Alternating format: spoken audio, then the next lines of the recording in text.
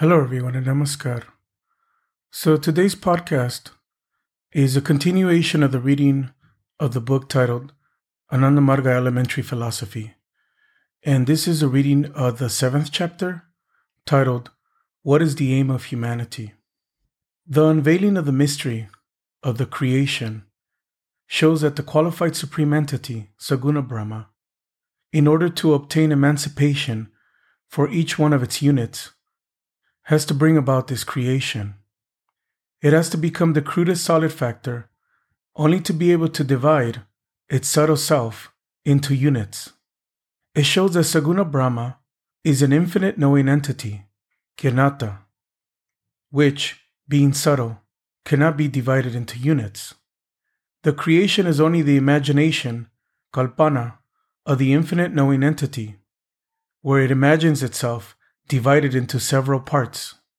The creation also shows that this thought wave of imagination originates in that, only to merge back into that, and that humanity forms the tail end of this thought wave. Human beings are therefore bound to merge sooner or later in the subtle Saguna Brahma, qualified supreme entity, in the course of his thought waves.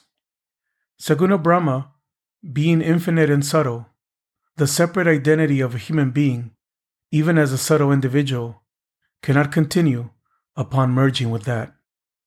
There cannot be two similar identities when one of them is infinite, and hence after merging, humans themselves become Saguna Brahma. We can take as an example a drop of water, which on mixing with a similar larger body of water in a tumbler, completely loses its identity as an individual drop and becomes one with the water in the tumbler. Similarly, an individual, like the drop, completely loses his or her individual identity on merging with the infinite supreme entity. The merger of unit consciousness with the qualified supreme entity does not completely fulfill the purpose of the creation.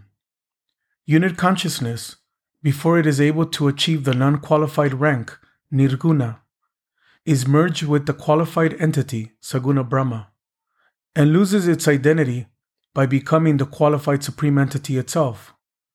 This defeats the very purpose of the qualified supreme entity in manifesting the creation. The wish of the qualified supreme entity is to obtain merger with the non-qualified entity, or the supreme rank, for every one of its units. This is not fulfilled on merger of unit consciousness with it, either through the effort of doing sadhana, intuitional practice, or in the natural course of the flow of the thought waves of the qualified entity. This merger with the qualified supreme entity is termed mukti, which means freedom from the movement of the thought waves of the supreme, from the creation. This mukti, or freedom, is not emancipation in reality. Unit consciousness emerges out of the subtle qualified supreme entity in its thought waves and re-enters the Shriti Chakra, or Brahma Chakra, cycle of creation, or cosmic cycle, returning again to the path of emancipation. So such a mukti is not complete emancipation, since the intention of the qualified supreme entity to achieve the non-qualified status for each one of its units has not been fulfilled. Freedom from the bondage of Prakriti is the merger with the non-qualified supreme entity, or attainment of the supreme rank, and that is termed moksha.